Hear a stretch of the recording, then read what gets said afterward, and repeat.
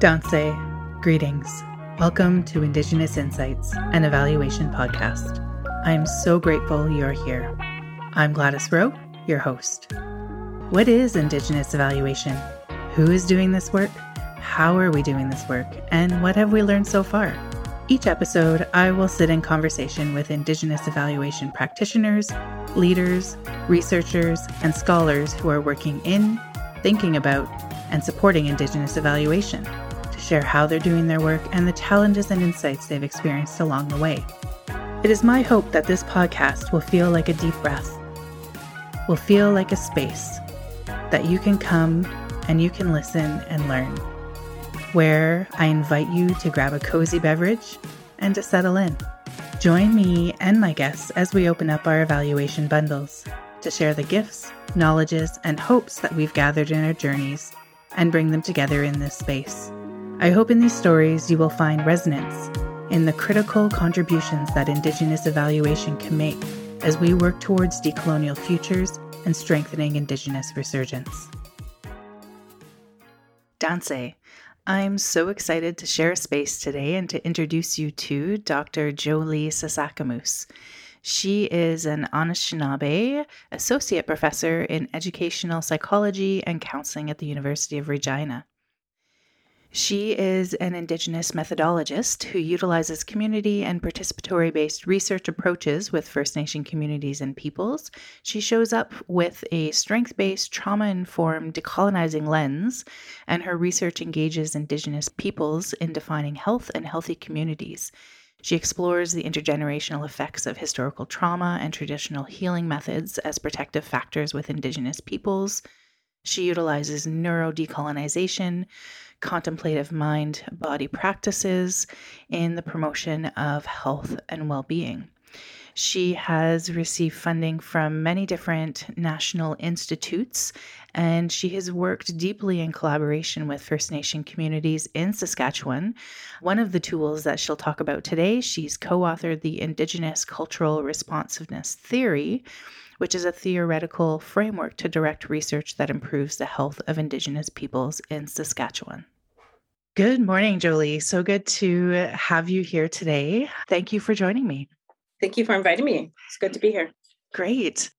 So before we begin, I was wondering if you just wanted to start with a brief intro to kind of who you are and where you're showing up from today. Sure. My name is JoLee Sasakamoose, and I'm sitting in Treaty 4 in Regina, Saskatchewan right now in the freezing cold weather and snow. I work in Treaty 4 and 6, and I'm also from Ontario and Michigan. So I'm from all over, really. So many places to call home. I definitely experienced that as well. Yeah. So I was wondering if we can start with just if you could tell me a little bit about how you came into the work of Indigenous evaluation. Sure. So I started doing evaluation work in 1988, which was, I calculated this morning, over 30 years ago. I was a freshman in college when my mentor, Eva Menifee, she's Oneida, she brought me on as a counselor in the Michigan Indian Leadership Program, which was a program that brought youth from out of community into Michigan State University for a week in the summer to expose them to culture and college enrichment skills. So my first evaluation experience was just really out of curiosity and doing an evaluation of students and counselors to see what their experience was like. And then each year it got more robust. And eventually in around 2002 became the topic of my dissertation, which was much more comprehensive evaluation experience. And I would not have probably even gone into a PhD program or been interested in research if it hadn't have been for that experience as a freshman in college and in sort of seeing what research could do. I don't know that I would have defined it as Indigenous evaluation back then, but it certainly was an evaluation of an Indigenous run and founded program. And the evaluation was created by us, but it was certainly Western in that it was a survey, a pre-test, post-test design survey. Even though we created the questions for it, it was still modeled on a very Western approach. Yeah, I've been doing a lot of reflecting lately in my conversations and just in my work about the progression of what Indigenous evaluation means and the evolution or progression, I guess, of what it could look like. In particular, as we think about working towards sovereignty or self-determination, and how it really has shifted our ability to do work that's important to our communities. Mhm. When you think about Indigenous evaluation now, what does it mean or look like to be an Indigenous evaluation practitioner? So I definitely am a practitioner of Indigenous evaluation, but I don't necessarily define myself that way. I really define myself as a community-based health researcher, of which evaluation is often a component of the work that I do. So for me, I try to bring in health interventions and then evaluate those interventions that are happening. But I'm often brought in to other evaluations or research experiences in which I'm asked to lend my expertise in different ways. And so what I see is, so I'm often called in, like I could be called in at the creation stage where I help to co-create the program design as well as the evaluation with community, or I could be called in at the end after data is collected and can I lend an Indigenous lens to it. So for me, I see the skill set that Indigenous evaluators bring is having multiple opportunities to intervene or disrupt or influence the evaluation experience. Wonderful. I really love the way that you frame that is Indigenous evaluation is one of the things, one of the many things that you can bring into spaces. And I saw with your bio and what I know of your work that your way of working really is just showing up in community spaces and offering the knowledge and the skills and the expertise that you can bring. And some of that is Indigenous evaluation work.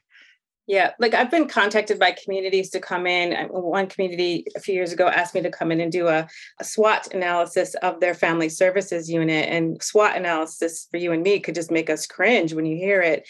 And so for me, I thought, well, why would a First Nation community want a SWOT analysis? But when I called back and started having a conversation, I realized just like many of us, they're trained in a Western way and they don't know that there's other options available. So I was able to explain, hey, we still might be able to get at the SWOT, but we could do it in a way that has much more relevancy to who you are as a community and as a people. And so sometimes it's just supporting community or the group to understand that there are different ways, that we don't always have to follow that sort of Western approach, but then also being cautious that if funding comes from a certain body, a government body that requires things to be done a certain way, then sometimes I have to enact sort of that two-eyed seeing approach, right? You have to do the best of both worlds. You have to meet the needs of both. I know that sometimes people poo-poo quantitative data, but if you're working in a community that say has to do something with water contamination or something that's more scientific and they need quantitative data, then you need to be able to manage that as well. So for me, it's just more about if we're late in the stage of adding Indigenous components, what parts can we do to decolonize at this point in the stage of the game? If at all, sometimes it's looking at data that's already been collected and maybe looking at it from a strengths-based lens instead of a deficit-based lens. I think there's just so many things that an Indigenous evaluator can bring, no matter what stage of the game that they come into the picture.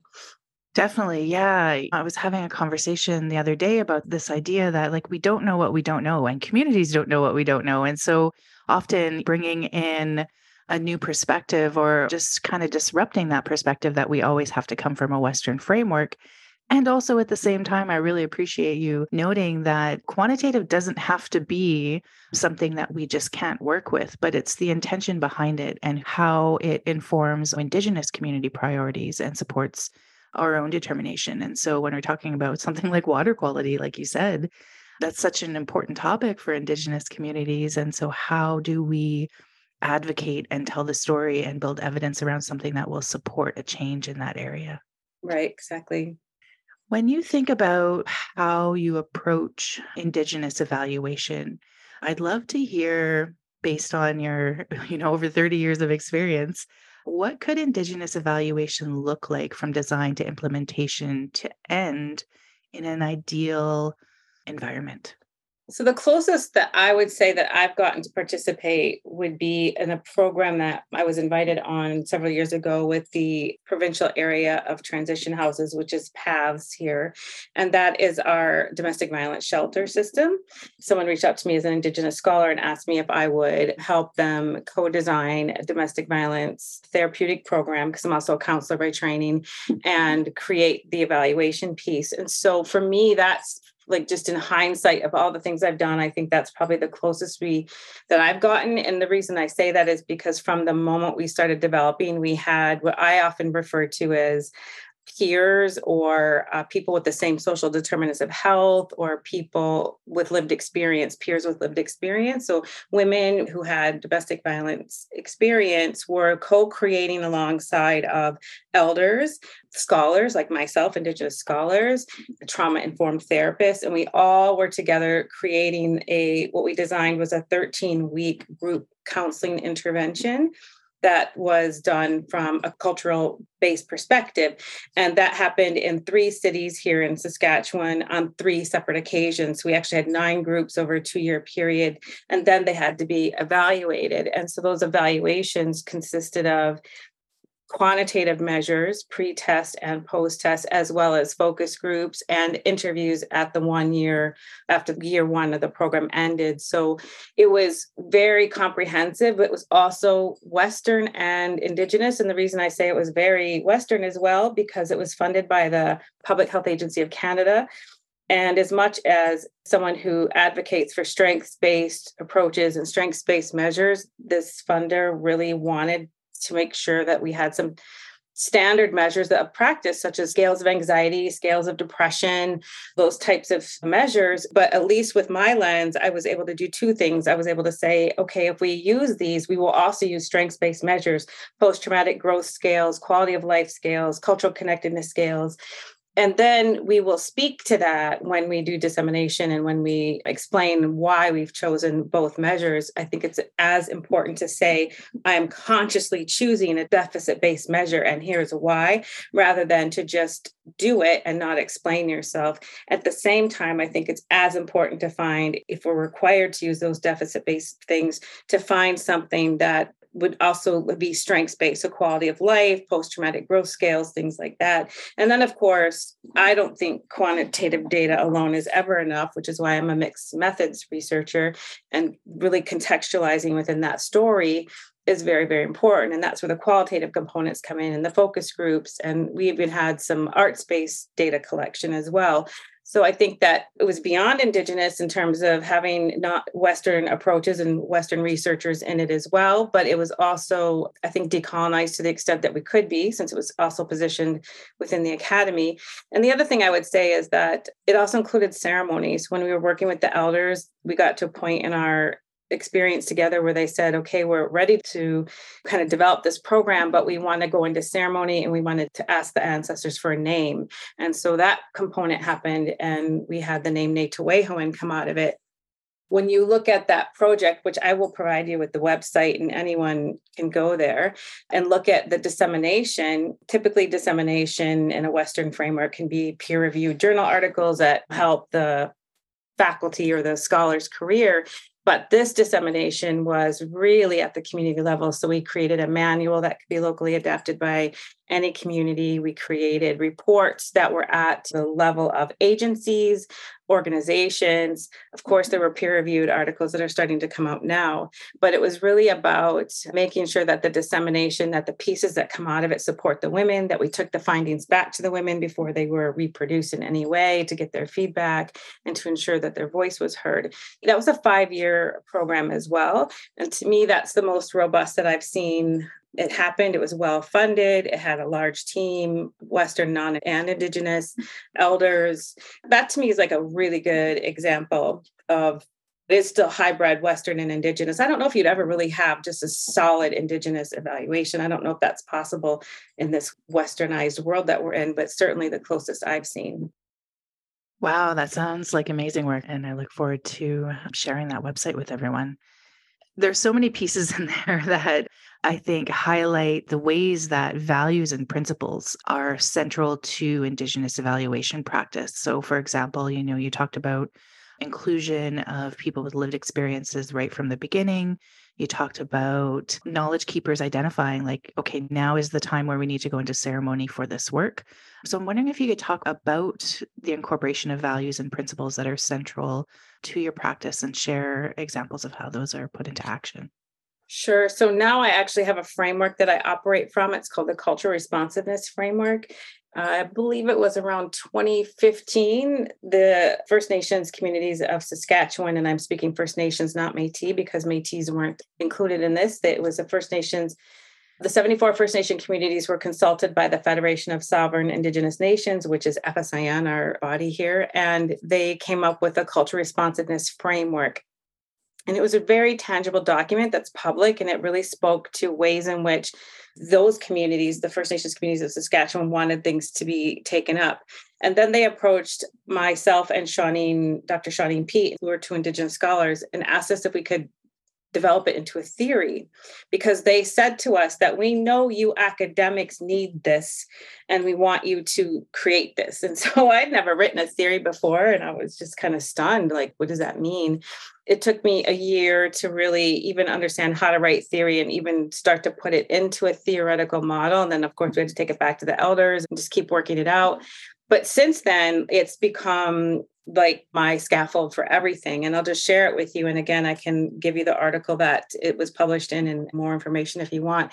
But what I really like about I call it a scaffold because it really just sort of sits there and you can position all your stuff around it. It has 3 strategic directions. And I use this in every single thing I do. So I'm also a counselor by training. I use it in my one-on-one therapy sessions. I use it if I'm creating an evaluation. I use it if I'm writing a grant. It's the way I think about everything. And those 3 strategic directions are first to restore Indigenous community-based health and wellness systems. And so if you're not necessarily in health and wellness, that can really be very high level. Just restore Indigenous practices, Indigenous languages, just restore, like even just use the word restore is a scaffold enough. The second one is to establish that middle ground, or what Willie Ermine, an elder from Sturgeon Lake, talks about is that ethical space of engagement, often between Western and mainstream and Indigenous institutions, worldviews, systems. Sometimes creating that middle ground is often referred to as a sacred space because that might be where ceremony happens. It might be where the 2 entities come together to start out in a good way, always positioning the community's way of knowing first. So if it's a Christian prayer, then it's a Christian prayer. If it's a sweat lodge, it's a sweat lodge. That community will determine how it wants to move forward to establish that middle ground. And then that third strategic direction is transforming service delivery to be culturally responsive. Within those 3 strategic directions, we have 4 protective mechanisms, which I just love. And it's that one is community specific, locally adapted. So what I love about this model is you can locally adapt it to any community because it's built right in that you will position yourself according to the community's priorities, the community's needs, the community's spirituality. That second component is that it's spiritually grounded. So again, like positioning it around the community's approach to spirituality. Then the other 2 components of it are that it's trauma-informed and strengths-based. And so those 4 components sort of serve as those protective mechanisms around those 3 strategic directions. And we can use it for anything. I use it for everything. And I love it because it's so simple. And I've actually made a little visual model. I have not taken that visual model because of COVID back to the elders yet, but I plan to take that back and publish it as soon as we get permission to. Wow, I love the idea of the scaffolding too, and how it just is a starting point for all of the work that you do. Everything. Yeah. When you think about putting this into practice, do you have some examples? So you're sharing so many examples already, but do you have an example of how you have placed this into practice recently? Yeah, I have dozens of them. So first of all, the Nate-Away one, the one I mentioned with you with intimate partner violence, was definitely on the forefront of being one of the first. So again, that restored Indigenous cultural practices by bringing them to the women who were in the intimate partner survivor 13-week groups. It was trauma-informed because we had trauma-informed therapists. It was strengths-based as much as, again, we did use some deficit-based measures, but the program itself was strengths-based. We had that middle ground because we also had non-Indigenous people, and we often had to come into that middle ground space and really hash out some things. And it wasn't always easy. And even in the dissemination phase, it's been a little challenging. I actually broke free a little bit from the team because I wanted a very Indigenous perspective of the findings, and I wasn't necessarily getting that with some of the quantitative people. So I just pointed that out. And then also transforming service delivery. So really transforming that service delivery that took into consideration what a woman who's experienced intimate partner violence is going to go through and how we support her. So we provided transportation, we provided babysitting if they, or child minding if they had children there, we provided food. And the other thing that I have adapted is I like finding Western models that work for us. So I also have discovered and been asked to use by the health authority many times the learning health system, which is just a really nice way of saying learn as you go, which is what we do as Indigenous people. And that learning health system approach allows us, as soon as we know there's an issue and we see that in the data coming out, we make the change immediately instead of waiting till the end of the program and the findings to emerge. And then we make a recommendation. We take that information up right away. So in the case of the Netaweho and women's groups, we didn't provide a meal in the first pilot. And we heard about that from the women that at the time that it was being offered, it was very difficult to make dinner and to get there on time. So we started to offer a meal. Now, if you think about that, that seems like it's not a big deal. But when you have 3 groups in 3 cities over 3 times, that's a significant expense, right? So that's thousands of dollars that you're talking about that weren't necessarily built in at the beginning, but still very important to make those adaptations as you go. And that's where that scaffold came in. And the other piece of that, that's not necessarily in the scaffold, but is that I use I create a lot of models of care. So in my models of care, this one was for intimate partner violence. I've created one for vaccine uptake. I've created one for HIV and hepatitis C. I always try to use that peer with lived experience, because a peer with lived experience and an elder or a knowledge keeper or someone who knows the culture, and then maybe if there needs to be another person, your therapist, your physician, whatever that other person is, it's like a trifecta. It really has demonstrated to me over time that it's that experience together that has made a difference. That peer often in our communities, or if I have diabetes and I'm scared or ashamed, but my person from my community has it and they're there to help and support, is a lot more helpful than some westernized position coming in like a therapist or a doctor. That peer with lived experience is crucial in a lot of the work that I do. And I think when it comes to even doing the evaluations, running the focus groups, a lot of times people on my team, they want to run the focus groups, but I often say, like, who should be running them are the people from the community. And then that builds their capacity. So what I always try to do is make sure that whatever study we're doing or whatever research we're doing, we're also building the capacity of the people alongside us so that their skills are increased as we move forward. Wow. Thank you for that. Many handfuls of so many examples there. One of the things that you share kind of leads into something else that I've been thinking about. And so you talked about the ability to be responsive and to be flexible and to implement learning into action immediately. And I've been really thinking about like how Indigenous evaluation or learning work, does it create impact? Does our work matter? And in what ways does it matter? And it sounds like the ability to be responsive has been really impactful in your work. It's interesting. I'm asked to review a lot of peer-reviewed articles or even to look at education curriculums and programs, and even those done by our own people. And I have one that's in front of me now. I won't give too much detail, but there's a curriculum in front of me that says that it's for the community and by the community, but I can't see where engagement was done. I'm like looking through the documents and I'm like, where did you engage? Who did you engage? Like, what people on your team were Indigenous, because that's not really clearly defined. Like, I think that being someone who is an Indigenous evaluator or has that lens, you can really start to see the gaps really clearly where other people might not be trained to see that. And so where if you present that to a bunch of non-Indigenous people, they're gonna be like, oh, this is a great curriculum. It's awesome. It's amazing. But if you really have that lens on what it takes, like I know what the elders ask of us because I've been doing this for 30 years. They want to be sure that they're not just called in to open a prayer and leave. There has to be some linkage back, and community-centered priorities are super important. And I think that where I see a lot of the rub is with allies and non-Indigenous people who really have amazing intentions taking up this work without proper engagement and consultation, and then creating programs and systems and things for us that we have no interest in. because we didn't have the creation or the co-creation. It wasn't based on our priorities.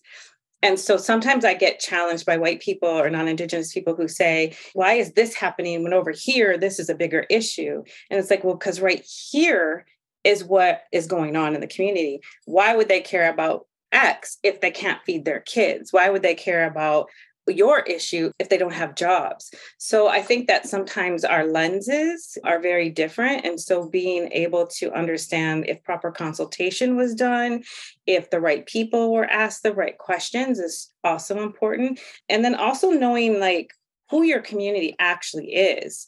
So I'll just give an example of that. I was many years ago asked to work with a group of women in a community who had been abused in many, many ways, sexually in lots of ways. And they wanted to tell their story. And chief and council did not. And so I was challenged, like, you can't do this research because chief and council said no. And I'm like, but chief and council is not my community here. It's these women. And so I was very clear about this is my community. And I dare anyone to tell anybody that you can't go in to a group of women and tell their story. So I think it's also just being able to understand who your community actually is, because it's not always at the level of chiefs and councils, right? It's not always there. And I think recently in my university, we have to go through ethics approval, and someone on the ethics board came back and said, well, where's the BCR? And it's like, what do you know about BCRs? BCRs come at the level of the governance of the First Nation. If the First Nation wants the BCR, they'll ask for it, but it's not for my white institution to come back and tell me to get a BCR. So it's being able to navigate those pretty sticky situations, and also to be strong enough to take it back to the non-Indigenous side and say, no, this is not how it's going to happen. It has to happen this way. And it can often put us in challenging situations. However, I think after 30 some years, I've been able to navigate it enough to know where those limits are and when to back off and when to push. Wow. Yeah. So much. I'm hearing a lot about like relationship in what you just shared with me from your experiences, from the example of the curriculum, and telling the story of the development of something is providing the groundwork for understanding the relationships that have come into being to develop something, right? So engagement and collaboration and consultation, tell me about the relationships that have created this space. And then thinking also about institutions, as people get excited to do work of decolonization, reconciliation, Indigenous community work, there's a lot of danger. And I'm laughing, but it's something that I see across so many different institutions. There's these checklists that are then created about how do you engage community in a good way without actually having community in mind, I think. And so I love that example of the BCR and the institution saying like, oh, well, where is this? And you really being able to push back and saying like, what would the purpose of that be? And actually bringing forward the relationships and defining community from the perspective of the work that you're actually doing. So I'm just in awe listening to all of your stories, JoLee. So grateful to spend this Monday morning with you. Thank you. I want to ask about something that I've read of yours and I know is out there publicly available, and it's this data contemplation tool. So another really deep offering for Indigenous researchers and Indigenous evaluators. I'm wondering if you could talk about that tool a little bit. Sure. So that was co-created with my former, and I say former because she's now graduated, PhD student, Carrie LaValle, when she did her dissertation on working with elders in addiction recovery. And so it really came out of her work with them and our discussions about her ways of handling the data as it was coming out. And one of the things that we noticed is that there's a lot more coming out on Indigenous methodologies and ways to collect data. But to our knowledge at the time, there was only one other article. Well, ours wasn't even published then. There was only one article on data analysis, and it was just more of an approach. And so we made this offering on the data analysis side after the data is collected and you're contemplating it and you're thinking about it. And it's not just for non-Indigenous researchers, it's for all of us, because I think that whenever we work with Indigenous communities, whether it's our own or new ones, there's always, at least from everyone I've ever worked with, you're touched by the work. You're touched by the people, by the culture, by the ceremonies, by the data coming out. It's often moving. It's attached to sometimes very difficult stories. And so we have to look at our positionality in that. And what does that mean? Like, I am a Western researcher, even though I am First Nations. And so I have to think about my role in that data, because the way the Western Academy teaches us to analyze data is to code and theme and put it into these nice little silos and basically rip it apart from the story from which it came. And Perry and I just don't like that kind of data. Maggie Kovacs speaks to, like, don't decontextualize the data. Like, what's the point of getting our story and then just coding and theming it all the time back into some Western thing? So it was really about being able to keep the story, but also what is our role within it? Because really, as researchers, we don't get asked how we feel about things. And it's not to take the space away at all or to position the researcher's experience first and foremost, but it's to give the researcher a tool to understand where they sit within the data. Is their privilege in the way? Maybe they're from that community and that's in the way. Maybe it's not in the way. Maybe they bring something beautiful to the table, but it's just to be able to have that moment of reflection about it, to take that time. Often as researchers, once the data is collected, we do the analysis, we run on, and we don't really reflect in that data. We don't think about it. We don't sit in it. And so this is also an opportunity to take it back to the community partners or the peers or whoever your people are that you're working with, and ask them what their thoughts are on the data. And they often will see things, gaps, and then point them out. And it's an opportunity to go back and forth over the data. I did this at my dissertation. Which was funny because it was way before like this even came out. I mean, this was 20 years ago. I took my dissertation back to the students who had told their stories. I didn't think they would give a crap about reading my dissertation. And they sat in my living room, and each one, they were just so touched by the stories, and they read it word for word. And back then I changed their names and gave them pseudonyms. I don't do that as much anymore, but just fascinating to see these young people really interested in my dissertation, like actually reading it because the story was intact. And so I feel like that's what RR is, what we call it. It's just a tool that gives us something to do with the data other than just theme and code. And what I really love about RR is it can be used with any data set. So it could be used with quantitative, it could be used with qualitative. It's just a robust tool that can show the connections from the information that you've gathered, really. That's so beautiful. Again, it's about relationship, right? It's what relationship have you built with, or what relationships are you bringing into the work that you do? In my dissertation, I use poetry as a mechanism to reflect a relationship with the stories that I gathered. So it's such an important action to be attentive to, and it transfers deeply into the evaluation work that we do as well, I think. Relationships are probably the most important. And I work with a lot of communities, but I also try not to work with a lot of communities, especially more so now, because when you work with a community, they want your presence there and they want you to spend time with them. And, I'm a widowed mom living in the city now. And for me, it's if I commit to working with 10 communities, that's 10 locations I actually need to try to be in. And so I really try to narrow my communities down a little bit. And then the other thing I often tell non-Indigenous researchers, especially because fortunately or unfortunately, there's quite a bit of grant money for Indigenous work. And a lot of non-Indigenous scholars want to apply for that and they want to work with the community. But I often say, like, when you start working with a community, you should think about that as a lifelong commitment. And they laugh. The grant's only 5 years. Why would I do this for life? And it's like, because you make relationships with people. And often the work that I do might start out at this level, but then after we've done, a year grant together, we're like, no, JoLee, we want to look at this, or we want to go into this direction, or now we've done HIV Hep C, we want to move into diabetes in this health center. Okay.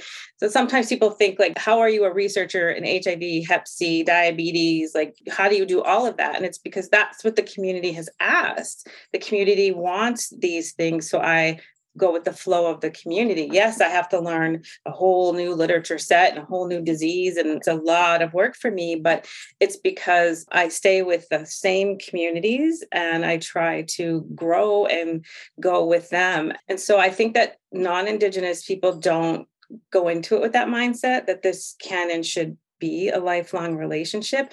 When I went into Muskowgan to do work with them a few years ago, one of the first community engagement sessions, I met this young First Nation student and ended up putting him and another one on my research team. They ended up getting their bachelor's degree. Then one of them became a teacher. I'm now a reference for him. My relationships with these people go on and on and on. It's a two-way thing. I support them, they support me.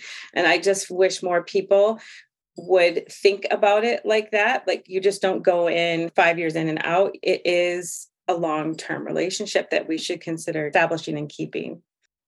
Absolutely. And I really like your point about being intentional about the amount of communities that you're working with, because you need to show up, you need to be in the space, you need to be meaningfully engaging in a consistent way. And I really love the stories that you shared there about the importance of relationship as an Indigenous researcher and evaluator. When you're thinking about your work right now, is there something that in Indigenous evaluation that is really exciting for you right now? Yes, I've recently been funded in the last couple of years to do maternal care work, so traditional birthing and parenting.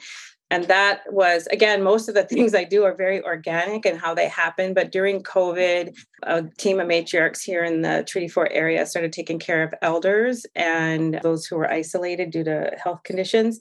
And then after about a year of that, one of our women on the ground became pregnant. And then COVID was still pretty active. And so she needed some unique care and support. And she was a younger pregnant woman. And so we just started taking care of her. And with COVID, you know how like when COVID hit, a lot of things went online that we maybe wouldn't have put online culturally before. And so I was able to attend this workshop with a doula from really close to my home community in Ontario. And she was talking about birth as a ceremony and some of those teachings that I thought I had had really good teachings around, but she gave me some new ones and they were transformative. Just in that couple hours with her, they were transformative. And I thought, oh my God, this is amazing. And so, of course, I go back to my matriarch team and I say, we should make what we're doing with Brianna bigger and support more women. So I wrote a grant, we got funded.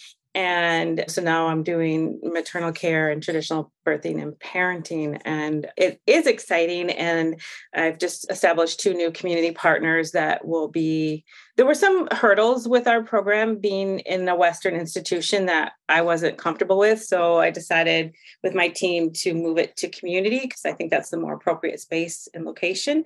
But I'm really excited about, actually last week we met and we decided to change the frame just a little bit to restoration of the family, because I'm still getting invited to participate in so many HIV and hepatitis C and mental health and all these other things, but it's hard to be scattered across subject areas. So I'm just tying everything into family restoration, because under family restoration, then mental health, addictions, HIV, all that stuff can come into play, but still focusing on the moms.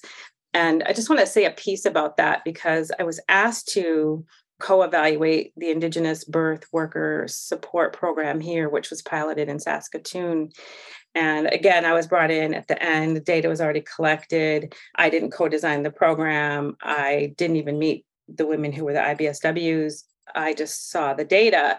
And my influence on the report was moderate. I would say that I added some components for sure, helped with the Indigenous lens a bit, but I wanted to be much stronger in the front end about birthing policies and practices and why we're in the situation we're in. So birth evacuation policies, all that stuff. But I had to really toe the line. I put it in, it got pulled out. And I realized like, I'm not going to get things like that in at the government level. But I ensured that I could then take that stance and I'll write my own article on it. And that's kind of what happened with the Native data as well. Like I wanted to take a much harder stance on some of these government policies and how they've influenced us. And sometimes like other researchers I don't know if they're afraid. I don't know what it is. They don't want to piss off the government, but like, that's our job, right? Like that's our job, is to tell the story of how we got where we are. I'm a strengths-based researcher, but I'm certainly not going to not indicate the context of which we come from.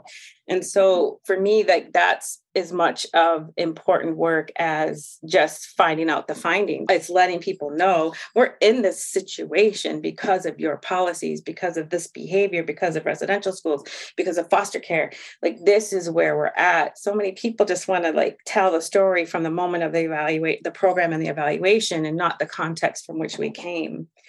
So I just think that those are important pieces that I'm hoping to bring to this birthing work that I'm doing.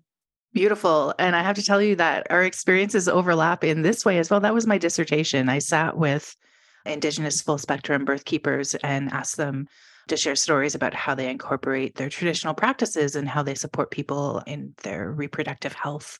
Oh my gosh, I'll have to read your dissertation. I will share it to you. And so their stories, their 13 stories sit in a bundle as an appendix in my dissertation because it had to be done in a way that satisfied the academy. But yeah, I will definitely share that with you as well. And it's so important to make sure that we're using the space that we have to advocate. And so that things like that don't, whether they are included, whether we have the power to have the actual context included in the final evaluation report or not losing it, not dropping it, but making sure that it is there because we need to leave these trails so that things will change. Absolutely. And I think that many people, I train a lot of healthcare providers. And I recently, like in the last year, when I started to see the impact of my training on seasoned health professionals, I started to get in at the med school level because the seasoned professionals are like, oh, I wish I would have had this in med school. And it's like, well, let's get it into the med schools then. Because I don't think people, especially because I work in health, you see physicians often don't have the context of why our people are plagued with certain illnesses. And a lot of doctors don't even know about the adverse childhood experiences study, which is basically a study that says if you have these certain kinds of traumas in your childhood, you'll likely manifest in these chronic diseases. If doctors don't know this linkage, then how are they going to understand these situations that are going on? And then there's a lot of judgment. And so now you're a healthcare provider that's judging us because you're seeing this chronic condition or you're seeing addictions or you're seeing whatever it is you're seeing, but you don't know how we got here. And a lot of doctors come from other countries. So they come from other countries. They don't know our history. And then they judge us and then they treat us badly at point of care. So my goal is to really offer like that history and that context, but also with ways to get us to a better place. Because those harsh judgments, and my husband passed away because of racism in the healthcare system. I'll be very transparent about that. I spoke with the doctor who I believe had a hand in what happened to him. And I confronted him gently and harshly about had your team behaved in this way, it wouldn't have turned him off at the door. But there was that racism that he interfaced with. A lot of men are hard enough to get to the doctor, but when you turn them off because of your attitudes and behavior, that's not getting us anywhere. And so really just having an understanding that we're all accountable from this point forward for all that history. We have a shared history, and then we have to have a shared understanding. And it's no excuse just because you're a medical doctor or you don't come from this country. There's no excuse for not understanding your patients and where they are and where they come from. And that's kind of why I work in health so much, because I feel like that's really where I see so much preventable stuff going on, that if we could just get in a little earlier, we would have less people dying, including people like my own husband. So I'm very passionate about it, and I will probably till the day I die commit to doing this work so that, we can prevent one family from dying from something preventable because of somebody being rude at the doctor's office or whatever the issue is, just because they don't understand the context. Powerful. Thank you for sharing that. I want to go back to the power of evaluation, but I'm hearing so much in your story, just the power of showing up in spaces in a good way and bringing all of your wisdom and your skills and your connections and your networks to transform health and wellness for communities. And so evaluation is one small piece of that, but I think it's also a powerful piece when we can make sure that people who are making policies, making funding decisions, creating education system curriculum, who are training the doctors, can see the impact that programs, that community priorities are having towards health and wellness. So I think that it's all so deeply connected there. Mm-hmm. It's all connected. And one of the things, like I said, I could get brought in at the early stages. It could be my own study, or I could be asked to evaluate data post. But the things that I think I keep in common with Nate, when I gave you the example of how we actually went into ceremony and got the name of the program, that was deeply embedded in the culture. What I did with the IBSW evaluation, there was no culture there. It was like post, I just looked at the data after. However, my process is still cultural. I pray and smudge before I write a grant or I do an evaluation or whatever it is. I bring in my culture around that so that even if it's missing at one end, I've brought it in at another. And so I know that my process is comprehensive, that I've asked the proper questions. And those questions for me are the ones in my culture responsiveness framework. Does this restore First Nations health and wellness? Is there a middle ground here for conversation between two worldviews? And is there a transformation of service delivery? So those are the questions that I ask as I mull through. Is it strengths-based? Is it trauma-informed? Is it locally, culturally grounded, spiritually grounded? Those kinds of questions. That's the framework that I operate from. And so even if it wasn't built on that, those are still the questions that I use in my own spiritual practice to ensure that alignment is still there. And if it's not, then I identify the gaps. Absolutely. Thank you for bringing that back full circle to the scaffolding that you that informs everything that you do. Coming close to the end of our time together, and I wanted to make sure to ask if you have any insights that you'd like to share with emerging Indigenous evaluators, or any hopes or words of wisdom that you'd like to leave the listeners with. Yeah, I think some of the things I've learned along the way here in the area that I'm in, we actually don't get a lot of Indigenous scholars. We definitely have a lot of non-Indigenous scholars interested in the work, and I have some Indigenous scholars.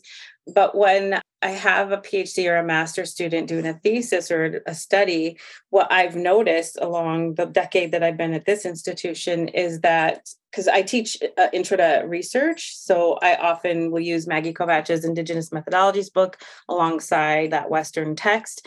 And because Maggie's also from Saskatchewan, it really resonates with everyone, not just Indigenous students. It really resonates with all students in the class. And what I've noticed is that my students who are non-Indigenous, once they start to learn Indigenous methods, want to use that in their studies as well, but not at the appropriation way, right? Not like appropriating something, but really just using those holistic ways of knowing, those relationships, the check-ins, the reflexivity, all of those pieces and parts, because it just works better. And so I often share that when I teach, especially like when I do my webinars with health providers. I often say, like, our culture, it's not to say that our culture is better than anyone else's, but our culture is very holistic and is really better for everyone. And it will take us all a little bit further. And the example I often give is we have a First Nations hospital near here, a couple hours away, and non-Native people who attend that hospital seem to have better outcomes than other hospitals. And I think that's because of the mental, emotional, spiritual, physical connection that we look at, that whole person, that whole spirit.